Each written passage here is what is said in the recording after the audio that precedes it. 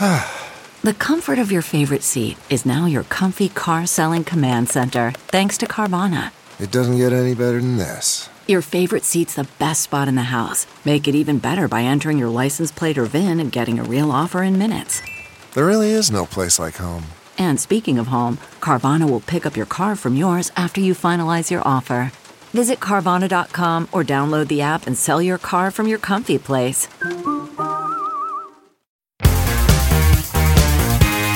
This is Totally 80s, the podcast dedicated to the music of the greatest decade ever.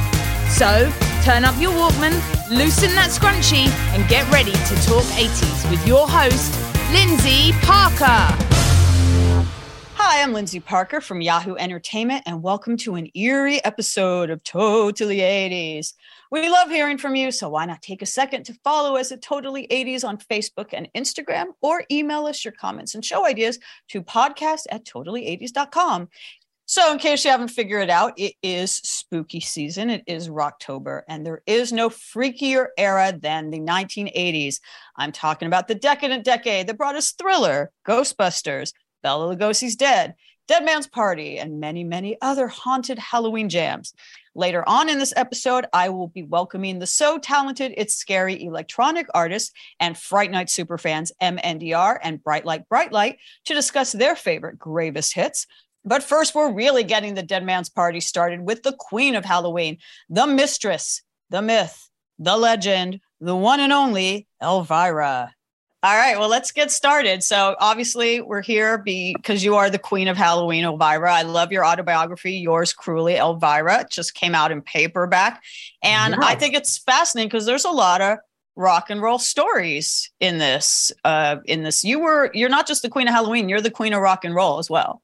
I would, love to be that. I mean, I think that was my favorite part of writing the book, honestly, was writing all about the rock and roll stuff. And I don't think people realize how into it I always was, and I mean, I just can't live without music. That's amazing. It's so weird we're doing this interview today because I've been on this 80s kick lately, just listening to 80s music, like the new wave music, and I've just been playing that all day, every day for the last week. That's amazing. So obviously in the book, well before the 80s, you were working for Don Kirshner's rock concert. You were hanging out with Elvis. You were a Vegas showgirl. You were a go-go dancer for The Who and Jimi Hendrix, but obviously we're here. It's Rocktober. We're here to talk about spooky music, but I'm curious about what 80s stuff you've been listening to lately. Well, God, I've just been blasting it. It's so weird. I've been mostly Chrissie Hynde and the Pretenders, but like the Go-Go's. Oh my God, I don't know, just like listening to 80 stations on Pandora and on Spotify and just listening to everybody, Hendrix, Led Zeppelin, everybody you can think of. But in particular, there were so many great women artists, Susie Sue, Susie and the Banshees. And I mean, Chrissie Hynde, I just think she's one of the all-time female rock artists ever. I think she is amazing. Her music stands up so well. I mean, anybody out there who has not listened to the Pretenders, you better get on down to wherever you get Pretenders music and listen to it now. Absolutely. I'm curious, though, you mentioned the Go-Go's. I have read that at one time you volunteered to be their manager. Is that true? More like begged to be their manager. It was so funny. It was my best friend at the time, Donna. We're still great friends. And Donna Ski, I mentioned her in the beginning of the book, and she and I both worked at Don Kirshner's rock concert together. So we heard about this little all-girl band, and we went down to, I think we saw them at Starwood in Hollywood, and we decided, with no experience whatsoever, that we could manage them. So we went up and really tried talking them into letting us be their managers. But thank God they had some brains as well as talent, and they said no. Well, you obviously had some brains and talent too, because you created this whole persona in the 80s. That was, when Elvira was everywhere. And I want to talk about, sort of where Elvira, your character intersects with music in the 80s, because one thing I learned from your book is I'd love you to talk about the fact that the original idea in probably the biggest Halloween song of all time, and certainly the biggest Halloween song of the 80s, Michael Jackson's Thriller, Before it was Vincent Price, it was supposed to be you doing the spoken part, right? Yes. And I didn't know that until someone sent me an article, and the man who wrote Thriller, apparently he just wrote it like in 10 minutes in the back of a car or something. He passed away, and I had quotes from him saying, I originally wanted Elvira to record that part, but Vincent Price's wife, Coral Brown, was good friends with Quincy Jones's wife. They were like best buddies. And she talked Quincy Jones's wife into getting Vincent Price, her husband. So, I freaking love Vincent Price more than, anything in the world. So the fact that he got it is okay with me. If I'm going to be beat out by somebody, please let it be Vincent Price. You guys were friends, right? Yeah, we were. We got to be friends towards the end of his life. He came on my lowly little local television show a couple of times, and he was freaking awesome. So I was meeting my childhood idol when he did that. And then, because we're both in the spooky world, spooky business, we would run into each other at every single, oh my God, every kind of award show and benefit and movie opening, all in, horror related. So we got to be friends, but we were forced to be. But I loved him, and I think he really liked me. And then we actually corresponded by letters. Remember letters? I do. It's where you got paper and you wrote on it with a pen. So I had many letters from him, and many letters I sent to him. And someone told me they were somewhere in the Smithsonian Institute. I don't know. That's where they belong. Somebody told me. That's where. Yeah. Have you ever recited the Thriller? And the funk of 30,000 years or whatever it says. I have recited it when I was doing a Not Scary Farm show. We did Thriller one year. So I was recording. I can't remember a word of it now. So please don't ask me, because I can't remember even what I did last night. Well, but yes, I've sung Thriller. I've recorded that part as Vincent, but for my live show, which was super fun to do. Well, since we're talking about great Halloween moments and great Elvira moments of the 1980s, I very fondly remember your MTV Halloween special from 1984. It actually begins, I believe, with a parody intro that says, this special does not mean I believe in the occult, the way like the Michael Jackson music video. I don't know if you do believe in the occult, but I want to talk about that special because you curated a lot of the music videos in it, and I've sort of looked them up, and I'm curious about some of them. I'll just recite some of them. Jackson. I remember. Well, I'm going to just sort of say them, and you can tell me, you can react. Do you have any thoughts on the Jackson's torture? That's definitely a moment in time. Do you remember that music video? Wow, God, no, I don't. Okay, I'll just recite them. Horrifying. It was horrifying in the sense that, I don't know how it got made, because it was like the one where they had to use the wax dummy because Michael Jackson didn't show up or whatever. My God. Let me just recite them, and you can tell me if any of these bring to mind any memories. So there was the Jackson's Torture. There was the Specials, Ghost Town, Devo, Peekaboo, 2 Nina Hagen videos, speaking of badass women. Herman was his name in New York, New York. David Bowie, Look Back in Anger. I think that's one where he's got the weird messed up face and he's like a painter going insane, like Vincent van Gogh. Right. Bauhaus, Bela Lugosi's Dead, always a classic. Oh, that's a super classic. That's probably top of my list. Utopia, Feet Don't Fail Me Now, which is Todd Rundgren and his bandmates dressed as bugs. Thomas Dolby, Hyperactive, and then Dance It With Myself by Billy Idol, which I think is interesting because I only just recently found out from Steve Stevens that video was directed by Tobe Hooper, who directed Texas Chainsaw Massacre. It has props from that. And Seriously? It's the only video Tobe Hooper ever did, music video. Wow, you're kidding. I had no idea. That is so weird. Some of those were friends of mine, and so I picked their videos. Like Todd Rundgren is a good friend for many years. Who else on there? Well, Devo. I was friends with those guys back in the day for a long time.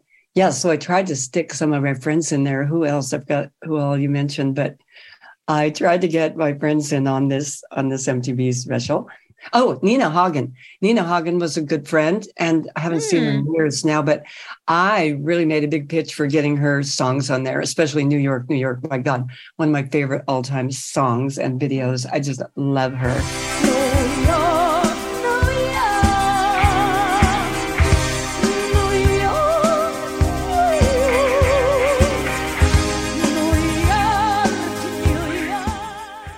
So yeah, I sort of forced my way into some of my, videos to just, to get my friends some airplay.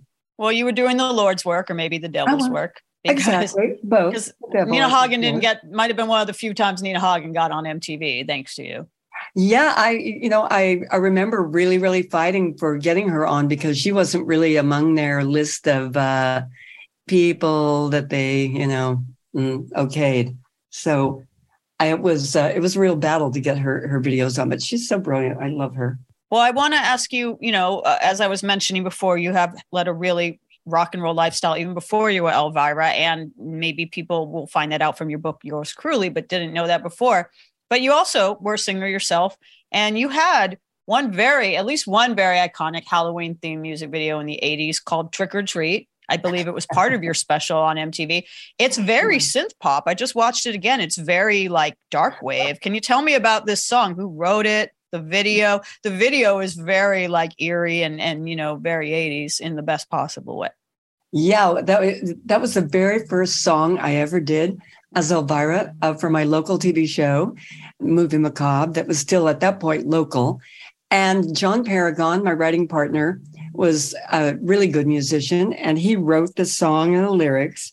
I don't think his best work is reflected in this song, but he wrote it. And the really funny thing that people don't know about it is I produced it in my house, in my bathroom, and we call it Elvira and the Vitones. And the Vitones are actually John Paragon and Paul Rubens, Pee Wee Herman.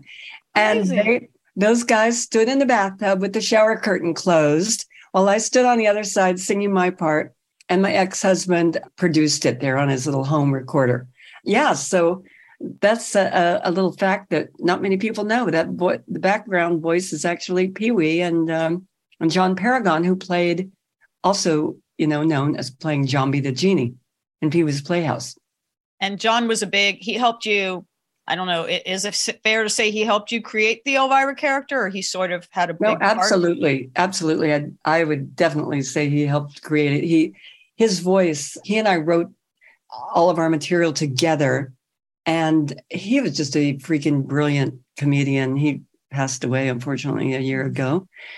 He just gave it this vibe. I mean, I don't know. I wouldn't be the same character without John having worked with me. I know that. And I've spent many years looking for somebody who can capture that voice that John had, and let me tell you, I don't think there's anybody out there that could really do him justice. But yeah. I found some good writers, but nobody was quite as crazy and wild and funny as John. What musicians, when you and John were coming up with the Elvira look, because I know there were different kind of archetypes for the Elvira look before you settled on the Elvira we all know and love. There were, like, speaking of strong women, there were a lot of kind of female musicians or pop stars that sort of influenced your aesthetic, right?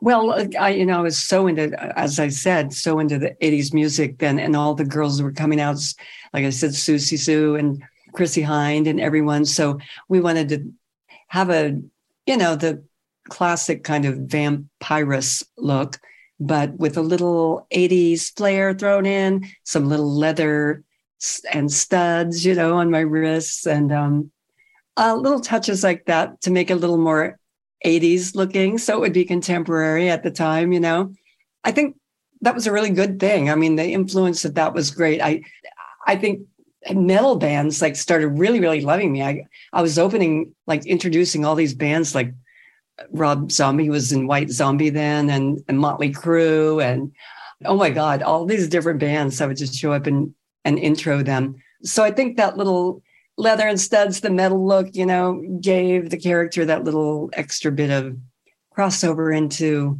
rock and metal. Absolutely. I'm looking at the cover of the book right now and looking at the eyeliner. That's definitely a Susie Sue look. Strong eyebrow. And the bangs are very Chrissie Hynde, actually. I completely see what you were going for. That choppy thing. There you go. Well, don't let them know that, Okay. I'm sure they would be completely honored. I'm pretty sure they wouldn't sue anything. I'm pretty sure they'd be completely honored. Well, I know Chrissie Hynde pretty well. I don't know Susie Sue, but I'm a huge admirer. When you were hanging out in the 80s, and what other kind of musicians were big fans of you who were inviting you to collaborate or introduce them or go on the road with them? I'm sure you were rubbing elbows with all of the all of the rock stars. Yeah, I was. Billy Idol. Funny you brought him up. I was hanging out with him a little bit. Guns N' Roses, Axl Rose, who back then was so adorable and hot, just after they'd come out. And yeah, there were just all these bands that were inviting me to see their shows and going backstage or introducing them. And especially like going to the Grammys, you know. I went one year with Alice Cooper as my date. It was so fun. Had the best time ever because we were right in the same vein, so to speak. Somebody who's basically playing a character that has a normal life underneath, sort of normal, I guess you'd call it. That's like the prom king and queen of like the Stephen King Carrie prom right there. That's amazing. It really was. We got to sit in the front row too. It was so awesome. That is absolutely amazing. And this must have all been so exciting for you because, as you say in your book, like, and I use this term in no derogatory way, obviously, I've written a book with one of the most famous groupies, Miss Mercy. Mercy. Good friends with Pamela Des Barres. But you were kind of a groupie before when you were just Cassandra, right? You were like, I mean, you were sort of an amateur groupie or like a G-rated, a PG-rated groupie. Yes. Kind of. I started out G-rated, and it slowly went downhill from there. But I don't think of groupie as a derogatory word whatsoever. Mm-hmm. I think, unfortunately, in more modern times, groupie did become a word that has a negative connotation. But back in the day, honestly, I'd say up through 60s, 70s, and 80s. It was a great thing to be a groupie, you know. It was a really cool thing. It was girls who really, really loved music and musicians, but it wasn't like they were just booty calls, you know. Mm-hmm. They loved particular bands. Like I even mentioned in my book, if I didn't like a band's music, there's just no way I could even stand to be around that person. Or it was so funny. I went to a concert once with the Grassroots. Remember them? Yeah, way before the 80s. One of them ended up being on The Office. Seriously? Creed Batten ended up being an actor on The Office. You're kidding. I'm not. I remember I had breakfast with them in Colorado Springs at the Holiday Inn. I don't know how I ended up there at breakfast. I think it was because we'd just been there all night. And they said that they were more famous than the Beatles. And that was it. I just got up and left. I mean, I'm like, you cannot say that. But yeah. I had to really, really like a band's music in order to hang with them, be their girlfriend or whatever, you know, and it was pretty tame, like I said, at that time. I wasn't like, you know, just wham, bam, thank you, ma'am, yet. But yeah. So it really was all about the music. It's all centered about the music. And if you love it, and I think most of the groupies then wished they were in bands. That I did. I wanted to be in a band, but there were no bands around that were girls back then. I mean, in the 80s, finally, some came out. The only other ones before that were like in the 60s, the Ronettes, the Marvelettes, you know, sort of Motown manufactured groups, a little bit more, Supremes, of course, who were all brilliant, but it wasn't quite the same thing as a band. And I see some Ronettes influence in the Elvira Buffont. Oh, hell yes. It was completely from Ronnie Spector. My friend Robert Redding, who helped me design the look, he drew pictures of it and he said, girl, you are having Ronnie Spector hairdo and it's called a knowledge bump. And that's what you're having. And I'm like, okay, whatever you say. But he came up with that hairdo and it's just from a picture. But I mean, look online at Ronnie Spector back in the 60s and the Ronettes. Their hair was higher than mine is. It's hard to believe. Why is it called a knowledge bump? I don't know. I think it's distinct to distinguish it from a beehive because they did not want them called beehives. I see. Yeah, I don't know. They came up with it, so don't ask me. Well, you say you wanted to be in a band. You did do music on, you know, maybe it wasn't your main focus, but you did it. We talked about Trick or Treat from 1984, but didn't you do a rap song too? Monster Rap? I did. And that's one of my favorite ones John wrote. I really wish people could hear that song more because it was really, really clever at the time. It was a little bit of a takeoff of Madonna's song. What's the one when she's naming all the people? Is it Vogue? Yes. Greta Garbo, Anne Monroe, Dietrich and DiMaggio. That one, yeah. So it was a little bit of a parody of Vogue, although the music was different, but the little rap section was the same, except I'm listing off like Freddy Krueger gives good glove. Bela Lugosi and Poltergeist. Peter Cushing, Christopher Lee. and the Addams Family. Pyramid power of the mummy. Aliens bursting from your tummy. There are monsters that I love. Freddy Krueger gives good glove. So yeah, it's a really clever and funny and cute song, I think. So I hope people can find it. Also, he did another one that I sang called Living in a Haunted House. Sound of something strange. No rattle of bombs and chains. And you get misgivings living in a haunted house. They're scratching at the door. Feel a heartbeat through the floor. It's a ghostly rhythm living in a haunted house. Living in a Haunted House might have been the song that could have been a breakout song. No, it actually could have been like a song they played on the radio or something, but they never got to that point. So that's a bummer. What music was in your movie Mistress of the Dark? I know you're really proud of that movie. You feel that it, kind of, and I agree that it kind of didn't really get its due at the box office, and it kind of became a cult classic later. Yeah. But there was a lot. Did you curate the soundtrack for that? I sat with the director and we went through all kinds of songs you have to put in that. Again, John Paragon wrote the end song, Here I Am, with, you're not going to believe, Todd Rundgren, who produced that song. Yeah. Wow. And all of the songs were chosen. I chose the opening song, Do-Wah Diddy, by Man for Man. Is that Man for Man? I believe so. And the Earth Do-Wah Band. Diddy. Yeah. Just a song that I really, really loved. And I thought kind of captured Elvira's sassy vibe. But yeah, the director and I sat down and went together thinking what songs could we pull clips from that would, relate to these movies. And the person that did the soundtrack was Danny Elfman's assistant. We couldn't afford Danny Elfman. And I had been, Oingo Boingo was another person I'd been band I was chasing around for years. Oh my God, if you and Danny Elfman, I mean, I know he's with Bridget Fonda and I'm sure he's, that they're a great power couple, but if you and Danny Elfman had been a couple, oh my God, that would have been the absolute power couple of Halloween, because he owns Halloween, Dead Man's Party, Nightmare Before Christmas. I did my best. But we did become really good friends, which is great. But yeah, oh my God, I love Danny and I've known him very, very well for very long. And I tried, of course, to get him to do my soundtrack, and he was willing to do it, but he was way out of our budget. So he very graciously loaned me his assistant, who wrote all the music and did all the music with him. And he did the music for the, just the soundtrack, just the musical, the instrumentals. I have read on Wikipedia, so I want you to let me know if this is true, that you did Bad by Michael Jackson on the soundtrack. Is that true?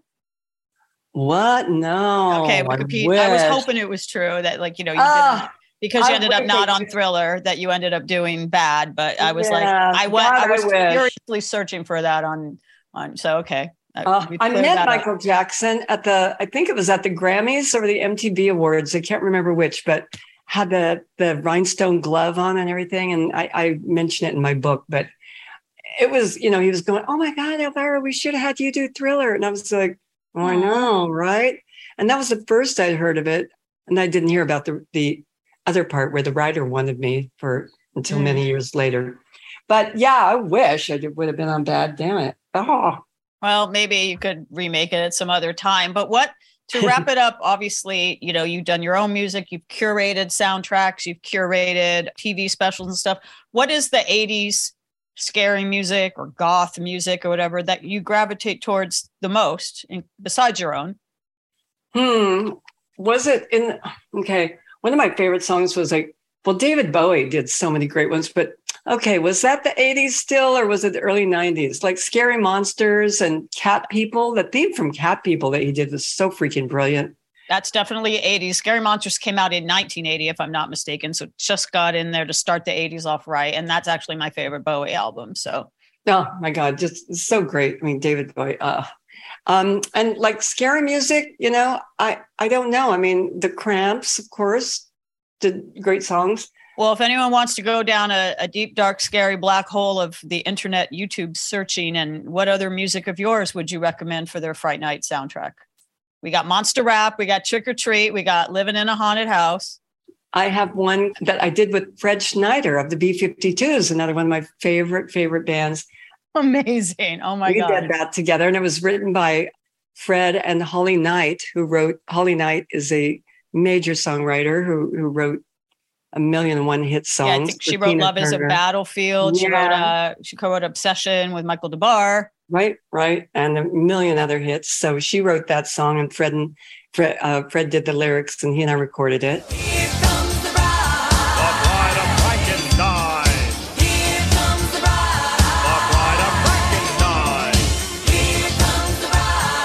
The Bride of Frankenstein.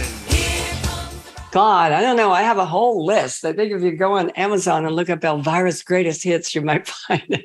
That's hits with an H, by the way. Anyway, so I wish I could get my music, the music out there, because, although none of it is maybe Grammy worthy, I think it's all fun music for Halloween time. Absolutely. But I will tell you my number one favorite Halloween song. Okay.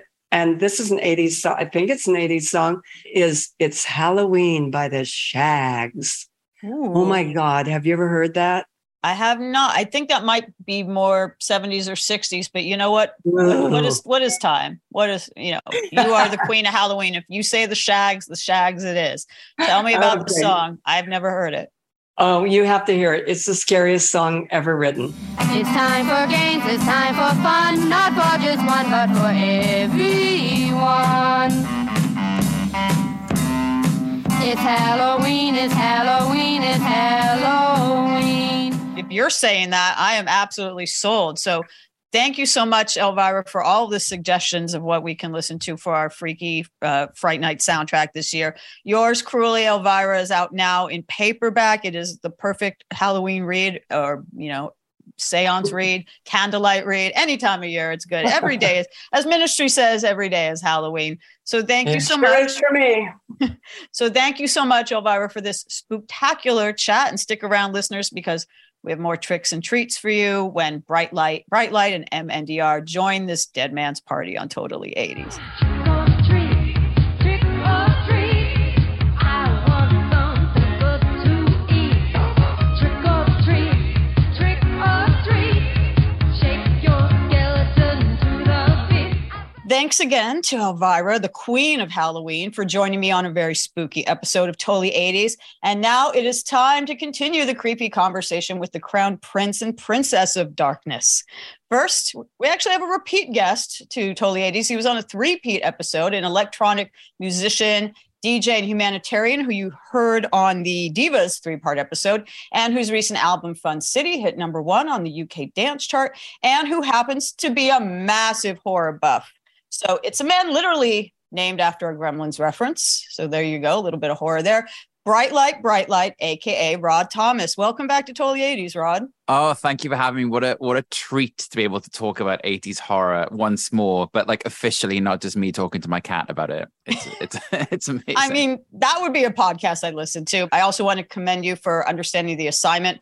Rod is wearing a Chopping Mall t-shirt, which perhaps we'll talk about the Chopping Mall score or soundtrack later on in this episode. 100%. But we also have Amanda Warner, aka MNDR, a Grammy-winning electropop artist, songwriter, and record producer, who also goes by the name Deep Cuts in the Halloween supergroup Lovecraft. And she also gave me the name Grimsy Darker, which I will use for the rest of this show. I will henceforth be known as Grimsy Darker. How are you doing, Deep Cuts, aka MNDR, aka Amanda Warner? I am doing so amazing because it's my favorite time of year. It is October, and it is spooky, and it's Rocktober. It's all of it. So I am doing everything spooky I can possibly do. Well, as Ministry said, and this is a song I'm definitely going to be bringing up, every day is Halloween here at Totally 80s. And you two are really like the biggest scary music, scary soundtrack, horror experts I know in the music world. So this is going to be really awesome. So I guess before we start getting into like specific songs and soundtracks and stuff, please tell me like how you guys got into scary music. And I know obviously you work on it. We'll talk a little bit about Lovecraft, and also Rod, I know you did a short film soundtrack. So let's just tell me what are your credentials, your creepy credentials? When I was a kid, we would go to a video store.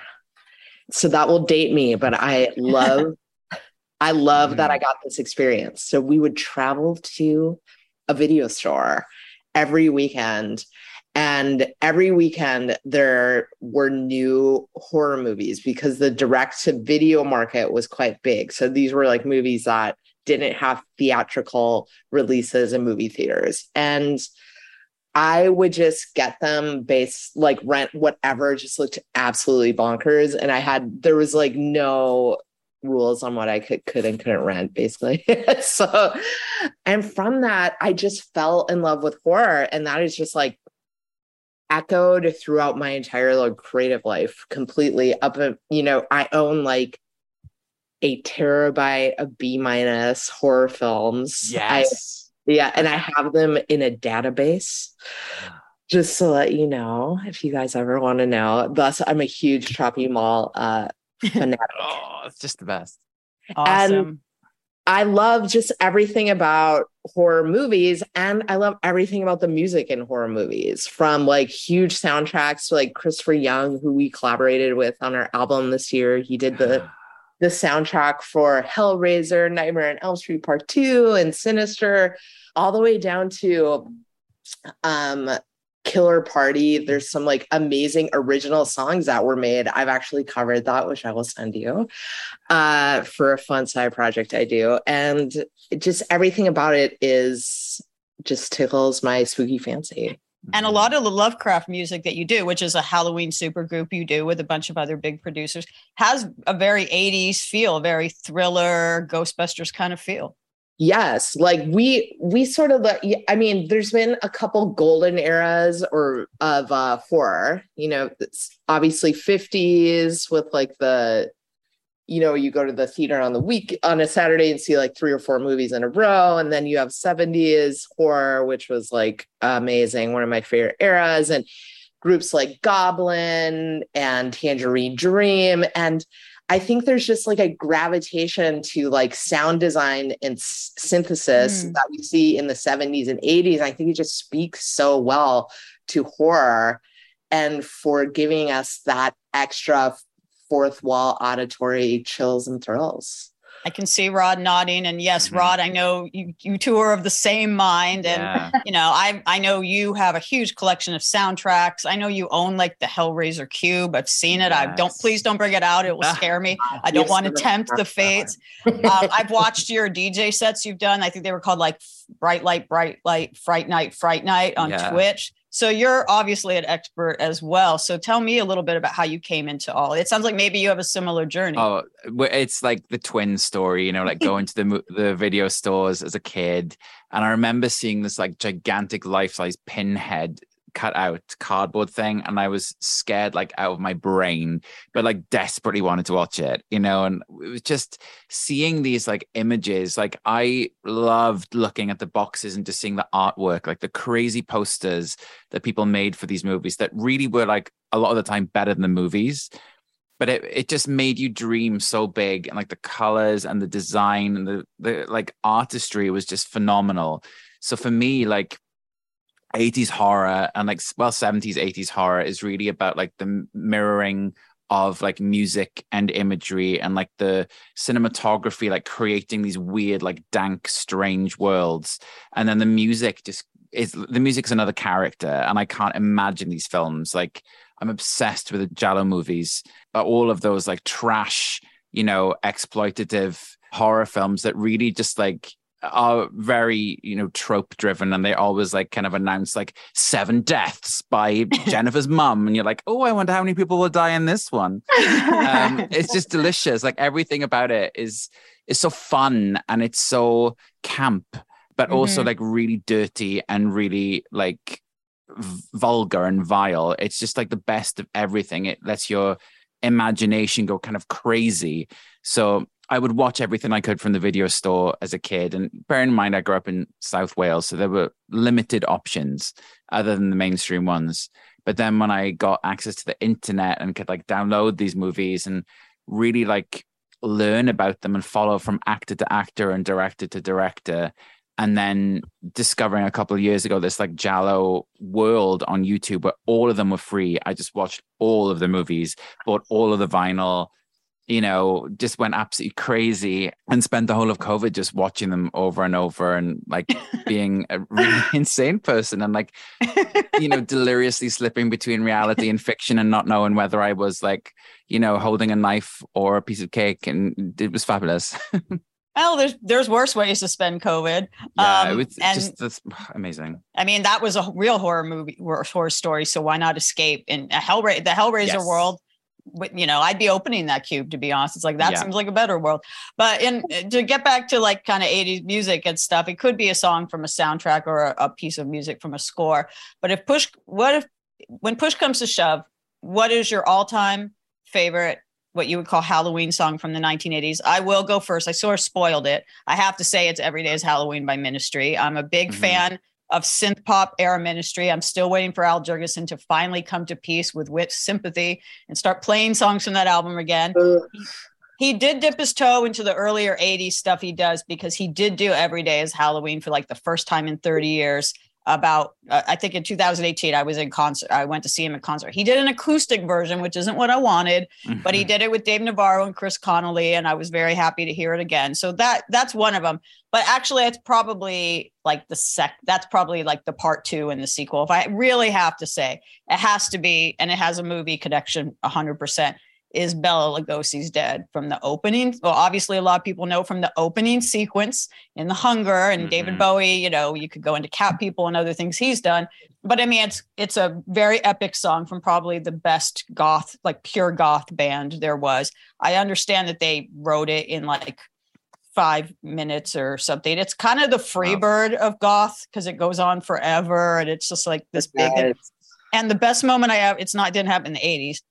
But the best moment I ever had at Coachella, which was 2005 Coachella, was when Bauhaus played there. And it was one of the many kind of reunions they've had over the years. And they played the song first, like all 8-9 minutes of it.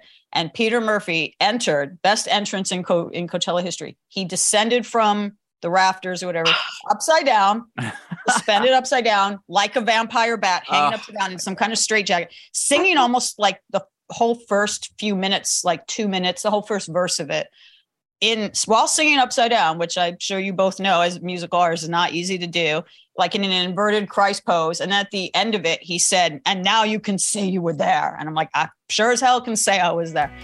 Bela Lugosi is dead. The bats have left the bell tower. The victims have been bled. Red velvet lines, the black box. Bela Lugosi is dead. That's like the most epic song. And of course, there's nothing sexier than, Peter Murphy in a cage while like David Bowie and Susan Sarandon and or Catherine Deneuve, I should say, are like, mauling people in their sexy like penthouse apartment. So Bela Lugosi's Dead for me. Every Day is Halloween by Ministry, a close second. What about you guys? Number one 80s Halloween music moment or song?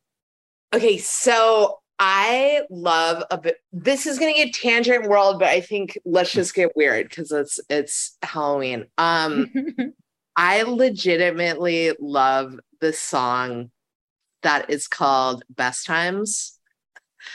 And it's for the movie I was talking about earlier. It was the 1986 movie Killer Party, where it's a killer party. And there's quite literally. And it's like, honestly, it is the most fucked up song I've ever heard in a way that's like, it's like a synth wave record from 1986.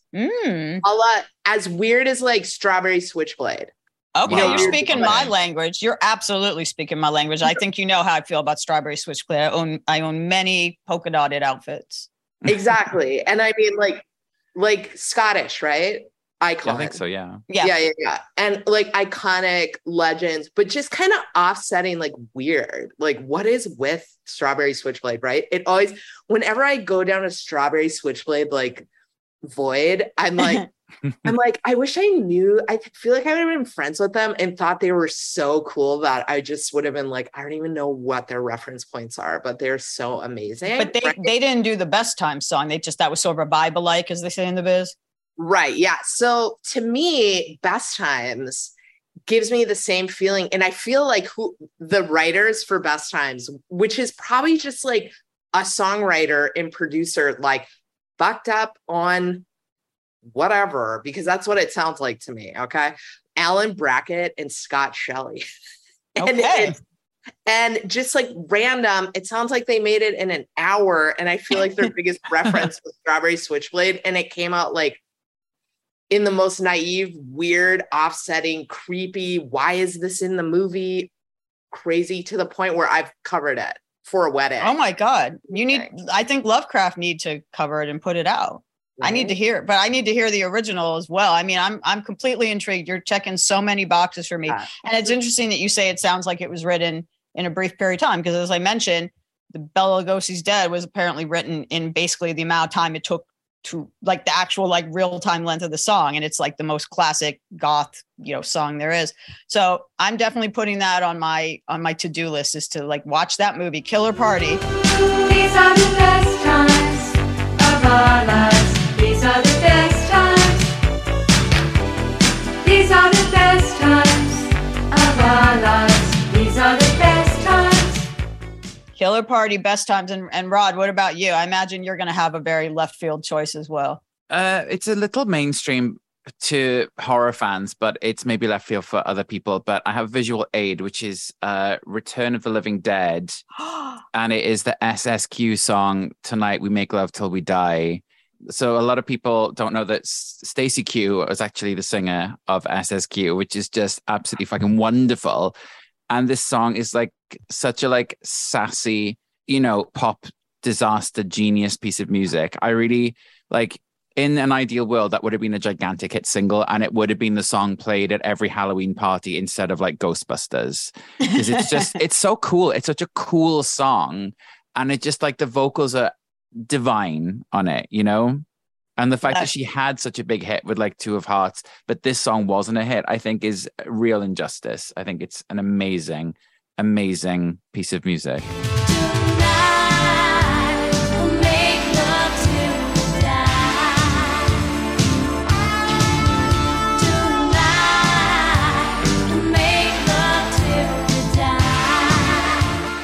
Wow. I was a big fan of another song on that soundtrack because I'm from LA, where death rock, which is not the same thing as goth. Death rock is a subgenre of goth, and it's very LA specific, which is interesting because, when you think of LA, people think of sun and Malibu and Kardashians or whatever they think of, but there's always been a real dark music element here. And 45 Grave are on that soundtrack doing It's Party Time. Do you want to party? So I'm going to recheck that soundtrack because yes, SSQ, we don't think of, when we think Stacey Q, we don't probably think of Halloween. We may think of Valentine's Day because of Two of Hearts, but now we know. So she's got all the niche holidays covered. That woman is genius. She is talk about a subset podcast. One of the most cuckoo freestyle artists of all time. Plus, hats to you, Grimsley, for just talking about 45 Grave. I love you. I want to do a freestyle podcast for Totally 80, so I'm going to invite you back for that. But I want to stay on an LA tip for a minute because I like to represent. Is I do have to bring up Oingo Boingo. Of course, a lot of people, when they think Danny Elfman, understandably, he's very associated with Halloween, but they think Nightmare Before Christmas and It's Halloween. And as someone who grew up in LA and is of a certain age, Danny Elfman will always be the guy from Oingo Boingo to me. And if you grew up in LA in the 80s, Oingo Boingo, which was his band, obviously, before he got with Tim Burton, became one of like the most successful and interesting soundtrack composers around with such a special sound. When he was in Oingo Boingo used to do these big shows at places like the Greek Theater, like 5,000 seat type places in LA that was called the Dead Man's Party, special Halloween shows. It was the hot ticket to go to. So I definitely have to bring up them. And also I'd put even maybe Weird Science into that category. And then the other big LA shows that used to happen more in the 90s, but definitely a band that made its mark in the 80s, the Cramps. They used to do these epic Halloween shows at places like House of Blues, Lux Interior, and his like PVC panties, like filleting microphone, being absolutely scary and awesome. And there's so many songs I could nominate from the Cramps. They're also on this soundtrack, Lindsay. Yeah. What on the Return Surf of the and Living Dead. Surf and Dead is on there. Is it the Revenge of the Living Dead or Return of the Living Dead? So what song is on there? Surf and Dead.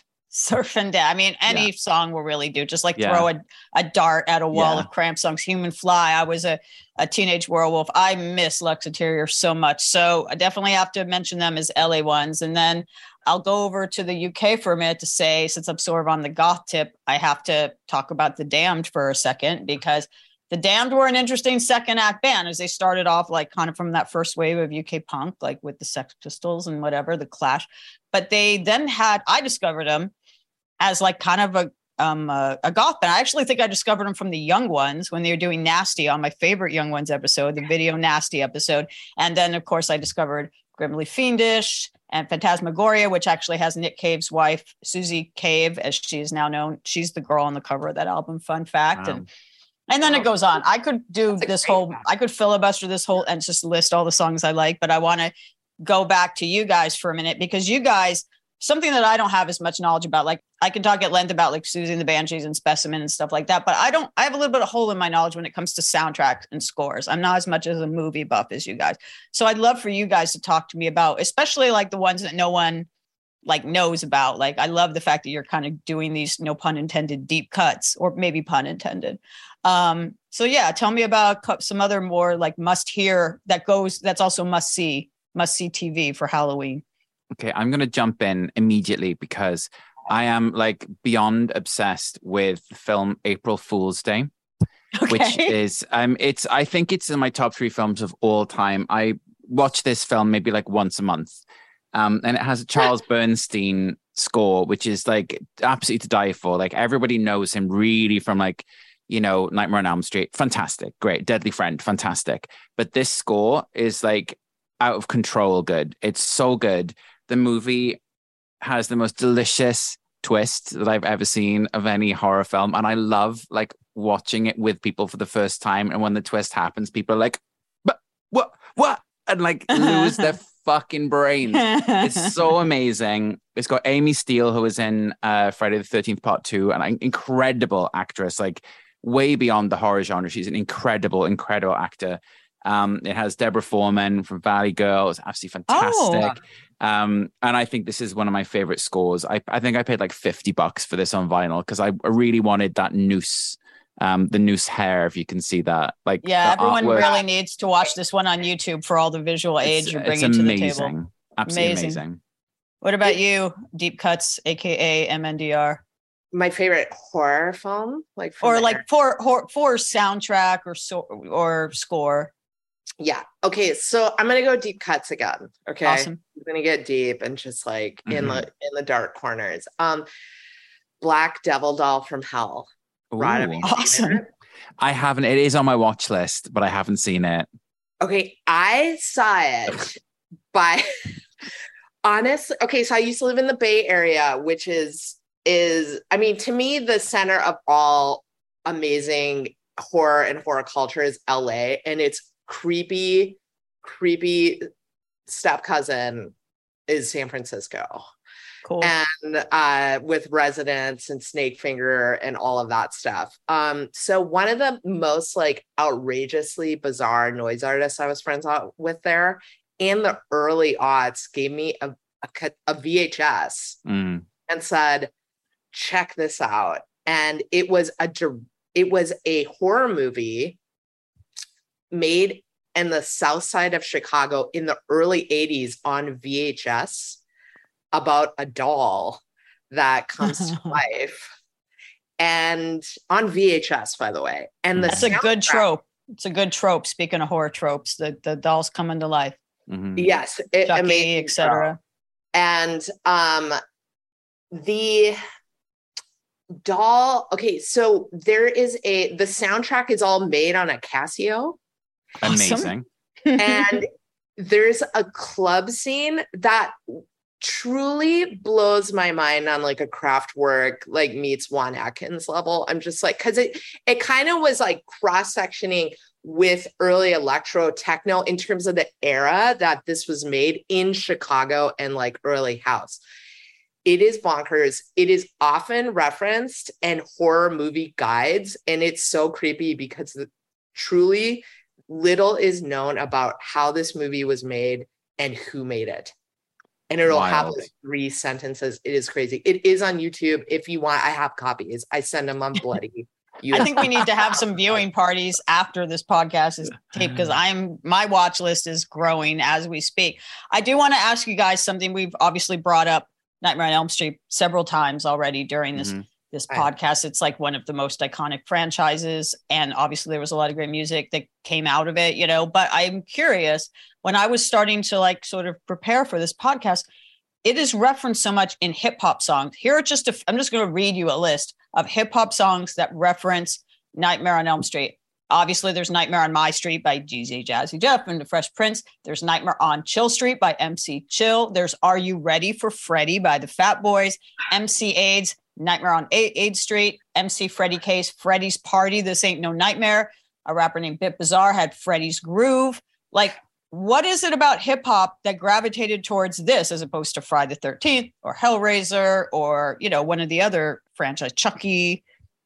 Do you have a theory? Because there's a lot of hip hop songs about Freddy Krueger. Do they just hate children? I don't know. I mean, Freddy's lore is terrifying. It's horrible. Yeah. I don't want to like glorify that, but I think like as a horror iconic character, he just has more swag. Yeah, he's very kind of a boss of the underworld. He's like, in the way that the Godfather is sort of glorified in hip hop culture. I feel like Freddy's just got swag. Okay. And since we're on the subject, I do have to mention, of course, we have to talk about, Dream Warriors by Dokken. At least I have to talk about it because and then since we're talking about like metal and soundtracks, a lot of people think of Alice Cooper from the 70s, Welcome to My Nightmare, but he did 2 songs from the Friday the 13th. I think it was the Jason Lives. He did a Teenage Frankenstein and He's Back. I mean, metal, obviously it's like not a big stretch. I would probably say my favorite Halloween song though, from a movie, speaking of Tim Burton, is the Burn in Hell scene with Twisted Sister from Pee-wee's. And then you'll burn in hell. Oh, burn in hell. You're gonna burn in hell. Grimsley. Because I love anything Tim Burton. God. And that's where Danny Elfman got his start. That was the first soundtrack he ever wrote. So or score he ever wrote. So that's just going to slip that in there. And since we're also on the subject of hip hop, I do also have to say, I don't think there's any better like 2 hip hop Halloween songs than The Haunted House of Rock and The Freaks Come Out at Night by Houdini. Yeah. Those were big. When they played those a lot at the freestyle clubs. They definitely filled the floor. So definitely want to mention those. I also want to obviously we've talked about some really scary songs, some dark songs, definitely, some, very obscure songs or maybe obscure to people to see here. But, actually a lot of big 80s Halloween hits are quite lighthearted. So which would you say is like the ultimate kind of 80s pop Halloween song? I'm going to just pit the 2 against each other. Is it Michael Jackson's Thriller or is it Ghostbusters by Ray Parker Jr.? I feel it's a close race there. Put aside any unsavory stuff about, Michael Jackson, obviously, and just the song itself and the era in which it was, came out and how it was perceived. Both of them have great visuals. Yeah. Both of them, one was connected to a major movie. One basically had a video that was a movie. And I probably am going to lean a little bit more towards Thriller because I have done flash mobs of the dance. And I did once on a Halloween afternoon go to a dance, like aerobics class where we learned the dance. It's hard, actually, I'm going to say. It's not easy to do the Thriller dance. But where are you guys? I don't know why I'm making up this rivalry. I just feel like it's fun Halloween activity. I would say that Thriller has survived its era and remains a Halloween classic because I hear it played a lot more than I hear Ghostbusters played. I don't know if people Ghostbusters lives very firmly in my childhood and film world, but I don't often hear that played out, which is, interesting because for me as a kid, that was one of the biggest songs in the world. I thought that song was number 1 constantly every single year. And I would hear it all the time, but I hear Thriller all the time as an adult, every single time, September 29th, September 30th rolls around, Thriller comes out. The Vincent Price bit is just absolutely beyond iconic. You know, it's interesting when Elvira was on earlier in this episode, she was originally the person they had in mind to do that spoken word interlude in the song. Wow. Are you serious? And yeah, it was supposed to, the person who wrote it was thinking Elvira at first, but then of course, you know, Vincent Price was available and, you know, Wow. she completely understands why he, you know, got the job or whatever. But I've always wanted like an alternate take. Oh my God, one of you guys cover it or do some kind of interpolation of it. And I'll put you in touch with Elvira and you can have her do like her own spoken word. Absolutely incredible. I think they're both incredible songs. I think they're both such wonderful interpolations of the idea of Halloween and ghost and spookiness in a way that's like accessible and kind of mainstream, but also really clever. Like the writing is so clever. The hooks are like wild. The hooks are like, no pun intended, like out of this world. You know, they're like so good. Those songs, like the minute you start thinking about them, they start playing, like auto playing in your head. What I think is funny is that Ray Parker Jr.'s video for Ghostbusters wasn't really that Halloweenish. It had like, you know what, Danny DeVito or people going like Ghostbusters. Yeah, but he made this weird ass video for The Other Woman, which is my favorite Ray Parker Jr. song. By the way, my middle name is Ray. So when I was a kid, I was like real excited that I was like Lindsay Ray Parker. I used to tell people, put the junior on the end of my name. Just because. Oh my God. Lindsay Ray Parker Jr.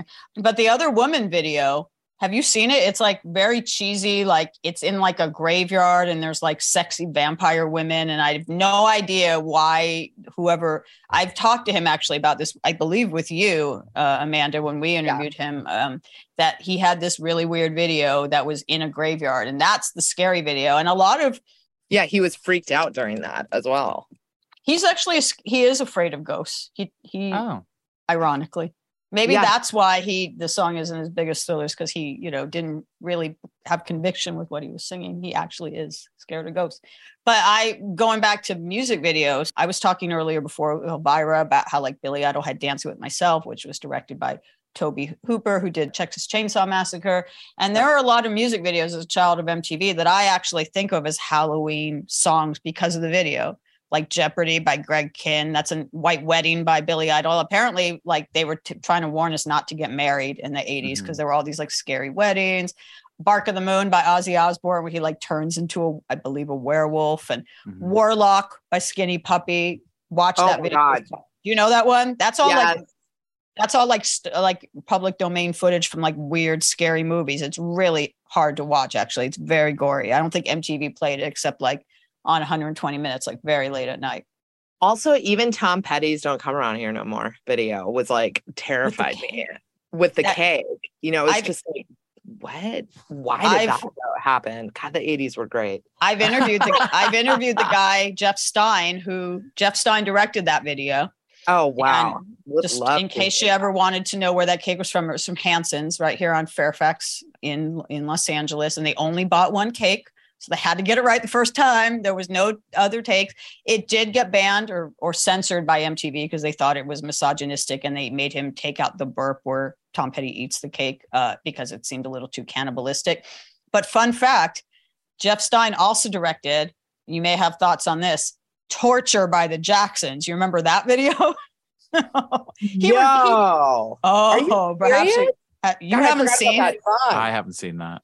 Yeah. All right. You guys, that's on your watch list after that. It's basically a very cheesy video. It was, I believe, Paul Abdul's first choreography job. Oh, wow. But and Michael Jackson didn't show up and they had to use a wax dummy for him. They didn't know, they had one at the ready because they thought he might not show up. Oh, I know. I have seen this. Yeah. Yes, yeah. It's like it's a horror theme.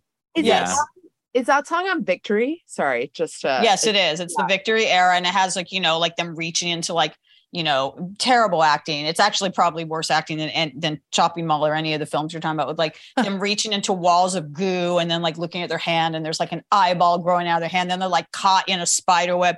Jeff Stein doesn't think it's his best work, but he's wrong. It's a classic. And but he said it was a nightmare to make it, but it's absolutely like one of my favorite Halloween.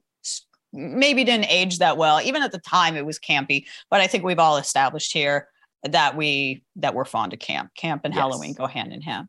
Yeah. I mean, that's what that's always, there's certain genres of horror and that don't speak to me visually, like the gore porn and stuff like that. But Same, like, absolutely the same. yeah, like no shots to that, like the Saw franchise. Although I like Saw 1, but that's not like fun. You know what I mean? Yeah. The camp aspect is great. And I think what also made Thriller like so amazing outside of like it's like groundbreaking, like I'm gonna get really dorky, like engineering techniques by Bruce Swedien. They developed recording techniques that had never been used before in the studio, is John Landis. I feel like it's the first music that was so attached to the visual aspect and was so well done. And they also did that documentary, The Making of, which I would no kidding watch on a weekly basis when I was a kid. It just was like it just was like an event. I was about to say that. I mean, I remember as a child when it was premiering. I believe, if I'm not mistaken, it was either, I'd have to look up the date, but it was either Hanukkah or Thanksgiving. I remember I was at my grandmother's house, or maybe it was a Jewish holiday, but I was at my grandmother's house having dinner. And I was like, sorry, Grandma, they're about to show Thriller on MTV and you don't own a VCR. So, I don't know how to program the one I have at home. So I'm dating myself now. So yeah, I watched it. We all gathered around. The neighbors next door came, and it was a very, very big deal. And like I said, people are still doing flash mobs of the dance. There's videos. You look up like Thriller flash mob and, you see that. It was a little more successful than his brother's torture video. A little bit. Both Halloween classics or whatever. But I want to go back into a little bit of I don't know how deep you go into like the goth thing or the death rock thing. Amanda, it seems like you've perked up a couple times when I've mentioned that. Yeah, I mean, are you kidding me? I was like full on. My sisters and I were just full in the zone with that, with goth, death rock. Like we just loved it. That was our full zone and still is for me. I mean, I often reference those records when I'm working. Did you have like a full-on goth phase, either of you? Like did you shave your eyebrows off and pencil them back in like Susie Sue like I did? I don't recommend that. By the way, don't try this at home, kids. They don't grow back very well, but it was worth it at the time to get I didn't know how to like block brows then. I wanted the Susie look. Susie was my number one. I have to mention, obviously she has a song called Halloween, so I have to mention that. But Spellbound, I would say, which actually hasn't gotten quite the bump that, Running Up That Hill by Kate Bush or even like Neverending Story by Limahl got from Stranger Things. But they did, in the most recent season 4 finale of Stranger Things, they did have Spellbound, I believe, in the end credits. And I was pretty stoked about that. But my favorite band of all time, which actually has total connections to Susie and the Banshees, because Robert Smith was in the Banshees for a minute and also had the side project, The Glove, with Steve Severin from the Banshees, is The Cure. And a lot of people actually think of them, they don't think of themselves as a goth band. They actually will bristle if you say that, but I'm just going to say I think they are, at least they're the goth fathers.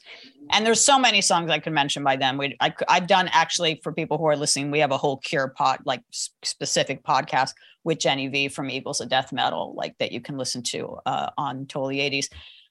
There's many ways you could go. There's very obvious choices like The Funeral Party or pretty much anything from the Pornography record. But I'm going to go with a song off the first album, off Three Imaginary Boys, which is called Subway Song, which is basically just a kind of scary film noir thing about a woman being stalked in a subway. And then there's a bunch of spooky music. And then this blood curdling female scream at the end, it's a very Jack the Ripper type situation. I remember it used to really scare my sister when I would play Subway Song by The Cure at home. She would run into the other room. So of course I played it all the time because I sucked. I was a mean older sister. I'm sorry, Morgan.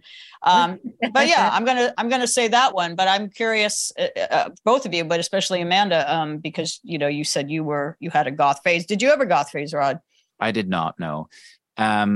No, I had friends who were very into the goth kind of world and scene, but I was somewhere between indie rock and outrageous pop dance music. I was one of those gays growing up where I was listening to Björk and Tori Amos and Living Joy and Robin S. like at the same time, and just having dance parties in my head where it was like Show Me Love with like Human Behavior, and then like the original version of Professional Widow into like, you know, Don't Stop Moving by Live and Joy. And my world was very strange, but I didn't quite embrace the goth as I have done sort of like later in my adult years. I wasn't cool, basically. You were super cool. Obviously, I was not cool. I was really not cool. I was not cool. No one, when they're a kid, now I like look at pictures of myself as a teenager with, you know, my Susie Sue shaved off eyebrows and my black lipstick and my lunchbox pail. And I'm like, and my crimped hair and all of that. And I'm like, wow, I actually was kind of cool, but I didn't think that's a cool, I'm not embarrassed by like my 80s high school photos like some people are, but like, or my, you know, 80s childhood photos, I should say. But like a lot of people don't think they're cool when they're kids, which is maybe why we gravitate towards these kind of like horror misfit type things in the first place, because they do definitely kind of speak to feeling weird, feeling disenfranchised. I was definitely in the kitsch world versus goth. You know, I was really drawn to like camp, surprisingly, like camp and kitsch and weird and kooky. So like I would be in like the chopping mall versus like the Hunger as a teenager. I just loved like something with a sense of humor, because I found like the world that I grew up in to be very like dull and sort of, you know, calm. So I think the humor for me and the kind of laughing at yourself was what I craved and what I gravitated towards, versus the kind of introverted goth world, which I did appreciate, and I liked certain songs in that world. Like I was, you know, a big like Garbage, Skunk Anansie, Smashing Pumpkins fan, and Placebo as well. But like, I didn't feel like I belonged in that world. Whereas if I saw like, you know, Chopping Mall or like Dubstar, this band who were like really big in the UK, those kind of bands, I was like, oh, I feel like I could belong with them because I like wearing pink too, and like, you know, I like sunflowers and like LCD visuals and I love that, you know, stuff too. trippy things. So I felt at home in the camp. I mean, you know, get yourself someone who can do it all. I liked it all. Deep cuts. Just to kind of put a nice black lace bow on the whole goth thing. What were your kind of go-to goth songs? I mean, definitely like I'm a huge Cure head. Like I religiously will go through periods. Well, I'll spend 2 hours watching The Cure live videos. Like I do this on a regular. In fact, they're fed to me so much. And I just like, so like Close to Me is probably like, you know, one of my favorite like goth songs of, I don't know, like Cure songs. And again, The Cure, they probably hate and cringe at that term because I think they were just brilliant pop songwriters. And and I think when you say goth rock, that sort of like puts the look ahead of the music, you know, but they had both and they really defined like the culture of it. But I'm a huge industrial Wax Trax person. And what's your stance on the early Ministry, like the With Sympathy era, Every Day is Halloween era Ministry? Well, I didn't know, and that was like news to me, that Al Jorgensen won't play the With Sympathy era music, because that's just one of the greatest, you know, industrial pop records ever made. It's an iconic, like groundbreaking record, and that like bums me out. And he's such an interesting character. I've been working with a lot of artists that know him. They call them their dad. Like I've been working with a punk band called Surfboard, and and that's such a bummer to hear that, because that music's so great. But I can also like understand that, I guess, as an artist, you're like, I don't feel the way, because that's such a departure from where, you know, Ministry but I love Thrill Kill Cult. I love the imagery and that, all that stuff. It's like, that really speaks to me. And I'd even say like Depeche Mode, the darkness of Depeche Mode. It has a horror, and to echo what you were saying, Rod, that, and you too, Grimsley, that it's like horror is a outsider culture, and I think that's a big attraction for people who don't feel like they fit in.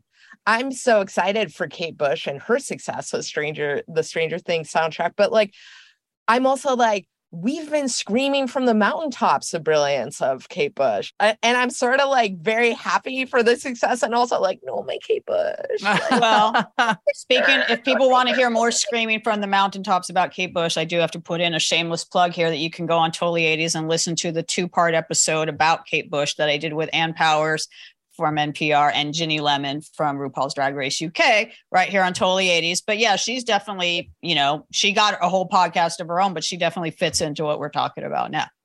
It also really says something about how out of all film media genre, like nothing connects and is amplified more as a genre than music and horror. Like I can't really think of another film genre that is so tied to music. Since we were talking about British bands, British artists, and also films, where do we stand on The Lost Boys? There was a great iconic soundtrack for that. Honestly, I know the version of People Are Strange by British post-punk band Echo and the Bunnymen, who also, I would say The Killing Moon is a good Halloween song. I know that better than the Doors version. I like it better than the Doors version. Yeah, me too. What's our stance on that movie, which I feel was kind of a predecessor, precursor to a lot of the kind of trendy vampire movies that we've had in the last 10 or so years. And also, I still don't know why there was that sexy sax guy in the movie. That's a mystery of the That's ages. all I care about in it, really. I know, right? Yeah. Right. I feel like The Lost Boys, like Joel Schumacher's, like that ushered in what 90s horror looked like. It was like the precursor to all of it. And I think it also made the concept of super soundtracks, outside of the score of the film, right? Mm-hmm. And it just like ushered in that era of a super huge soundtrack, blockbuster movie, and into the 90s style of horror, which was even more like had a meta. And I think this goes to say like how groundbreaking our outsider culture, how like in the music and the visuals, when you think about how Halloween was made and they just made it, and Nightmare of the Living Dead, and a lot of these bands, when you think that are attached to horror, were just like not bands made by major label, groups. They were groups that grew up and cut their fangs in the club, as I like to say. And I think that the Lost Boys soundtrack like started the whole genre of like huge soundtracks. Tim Capello is the sax guy, and he's hot. Wait, you know who the sax? I know nothing about the sax guy. I'm sorry, we're bearing the lead here. How do you know anything about why? It seems like kind of like it doesn't go with the rest of the movie that he just shows up, and he's become like a GIF or a GIF. He's become a meme. Like he's like the most famous thing from the film at this point. It's to me that's a moment where like because where like 80s hair culture and grunge, like there's a moment where it's like everything's right about this minus this is from like hair bands or something over the top that we kind of missed the mark, but it's just like transcended and just become iconic. Yeah, that guy opened up for Tina Turner. I think he was just like sort of the Steve Vai of like saxophone, you know what I mean, like sexy saxophone guy. I need to Google everything he ever did. Tim Capello. Speaking of hair culture, though, fun fact that I wanted to mention is when I interviewed Kiefer Sutherland a couple of years ago when he was putting out a record, actually, he modeled his blonde peroxide mullet after Billy Idol. So wow, it all goes back to Billy Idol. One of the greatest mullets to ever do it. Yes, absolutely. So in fact, I cut my hair like that. I bet. Of course you did. Of course you did. I did that mullet 4 years ago. So you were a little bit ahead of the time, but not as ahead of the time as Kiefer Sutherland was. I know it's tragic to be me. Yeah, it's magic to be you. Well, we could keep going, but we're sort of running out of time. But I definitely want to take advantage, Rod, of this lightning round. So the whole time we've been talking, you've had a stack of soundtracks and scores. Yeah, just out of frame. Yeah, this is fractional. I have hundreds and hundreds of horror movie scores over there, hundreds and hundreds and hundreds. Amazing. And I just picked out a few of my favorites that are like specifically 80s because I could go on about like all the ones from the 70s, which I completely adore. But I'll give you a little speed run. We have Lost Boys, obviously, which you just discussed. April Fool's Day, which we've discussed, which is Charles Bernstein, amazing. Return of the Living Dead, which we've discussed. Friday the 13th, Part 3. An absolutely shocking film. I hate the film, possibly my least favorite in the franchise, but it has a disco version of the theme tune, which I think is camp and fabulous. Yeah. Big Trouble in Little China, which is iconic, Kim Cattrall nonsense. But the theme tune by Coup de Ville is absolutely amazing. Absolutely amazing. Okay, shout out to the John Carpenter title track as well, which is one of my favorite songs. It's absolutely amazing. Halloween 3, which is my favorite of the franchise. And with the 3 more days till Halloween to the tune of London Bridge. Copyright doesn't exist, apparently. David Bowie's overly bulged groinal area in Labyrinth with some fantastic songs. One of my personal favorites, Tourist Trap. Do you know Tourist Trap? No. Just watched it again. Oh my God. I'm obsessed with this film. I'm fully obsessed with this film. The soundtrack is amazing. It's by Pino Donaggio, who also did all the Brian De Palma films and also did, oh God, what else? A million amazing things. Phenomena, which is my favorite of the Argento films. Yes, mine too. Soundtrack. Do you like it? That's my favorite Argento as well. It's amazing. Wow. So the other day, you're going to die. The other day, there was a fly in my apartment and I held out my hand and the fly jumped on my hand and sat there looking at me. And I was like, oh my God, I'm Jennifer Connelly. Died. You know what you are. I died. Silent Night, Deadly Night, which is my favorite Christmas horror with incredible original songs, including Santa's Watching, Santa's Watching, Santa's Watching, Santa's Creeping. Fabulous. Amazing. Shopping Mall, one of the best soundtracks ever. Little Shop of Horrors, best horror musical ever. Well, debatable, but in the scheme of the 80s. No, it is. And The Monster Squad, because it has a phenomenal Michael Sembello track called Rock Until You Drop, which is almost as good as Maniac. Wow, very cool. I just wanted to talk about Maniac.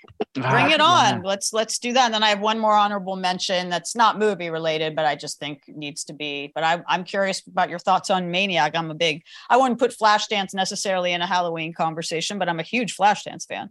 I love this spooky factoid that Maniac was originally written for the movie, which Maniac, is a feminist horror, it's in feminist rhetoric classes. And it's a horror, canon movie, not canon films, but it's in the canon of horror. The early 80s movie Maniac. Mm-hmm. Whoa. Yes. And it was originally written for Maniac. It's wild when you're like, of course, when you hear that fact, but you're like, I can't believe that it ended up in a film, which is so far away from what Maniac is, that it's amazing that it would work perfectly in both. Crazy. Yeah, right.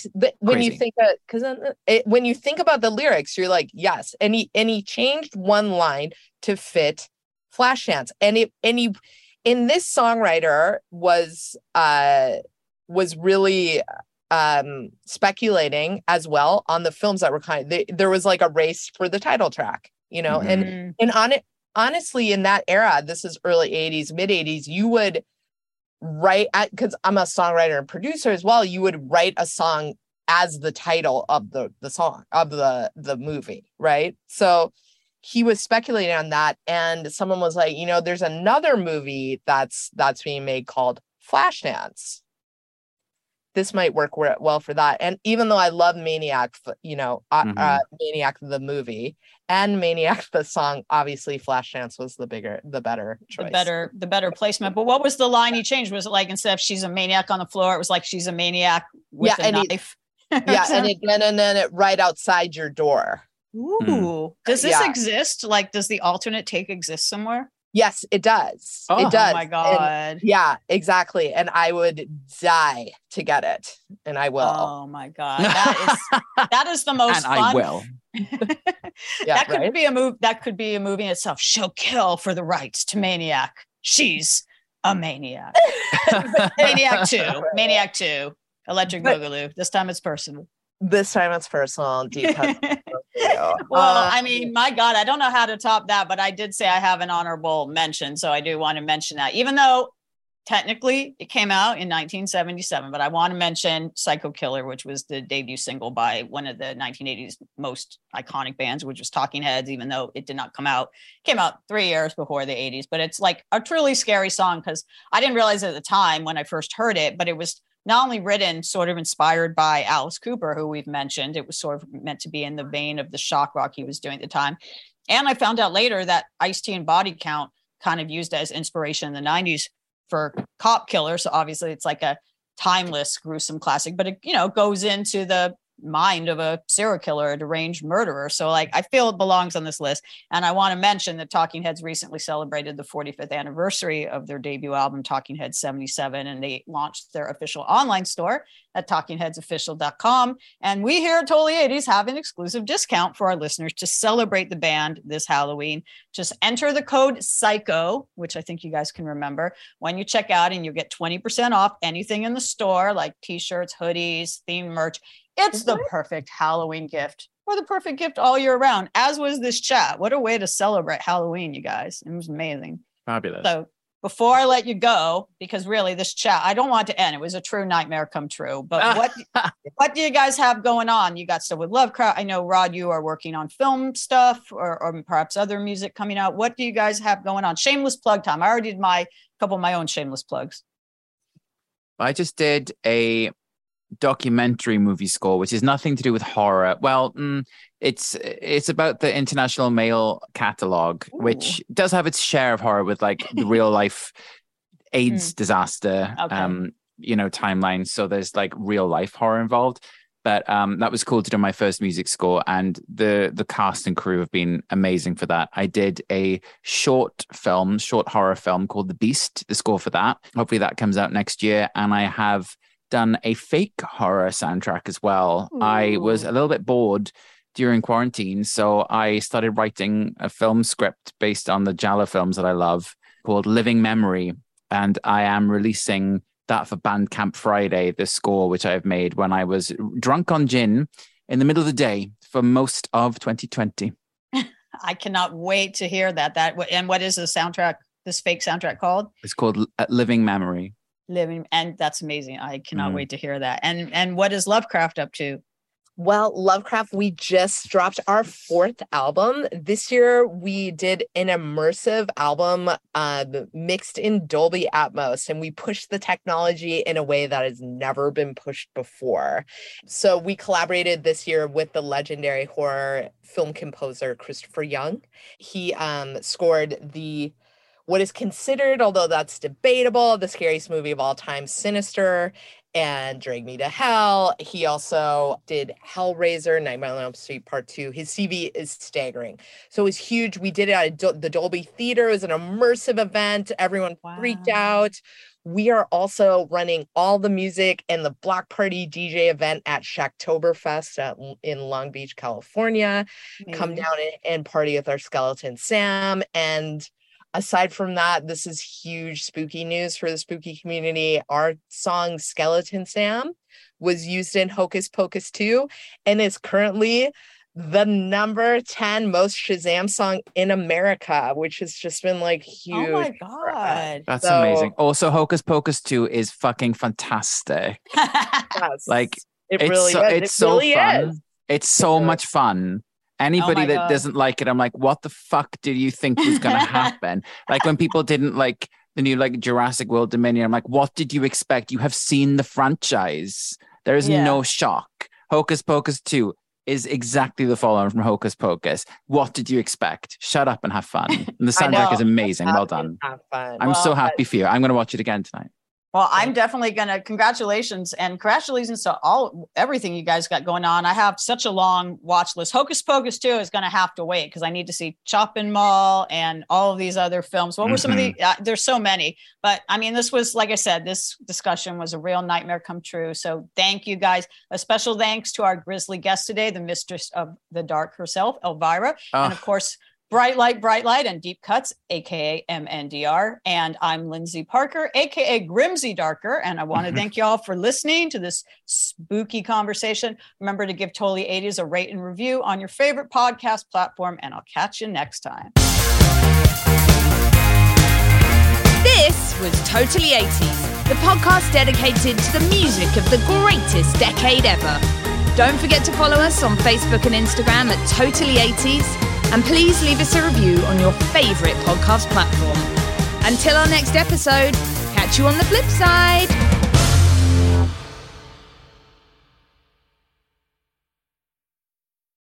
One, 2, 3, 4. Those are numbers, but you already knew that. If you want to know what number you're going to pay each month for your car, use Kelley Blue Book My Wallet on AutoTrader. They're really good at numbers. AutoTrader.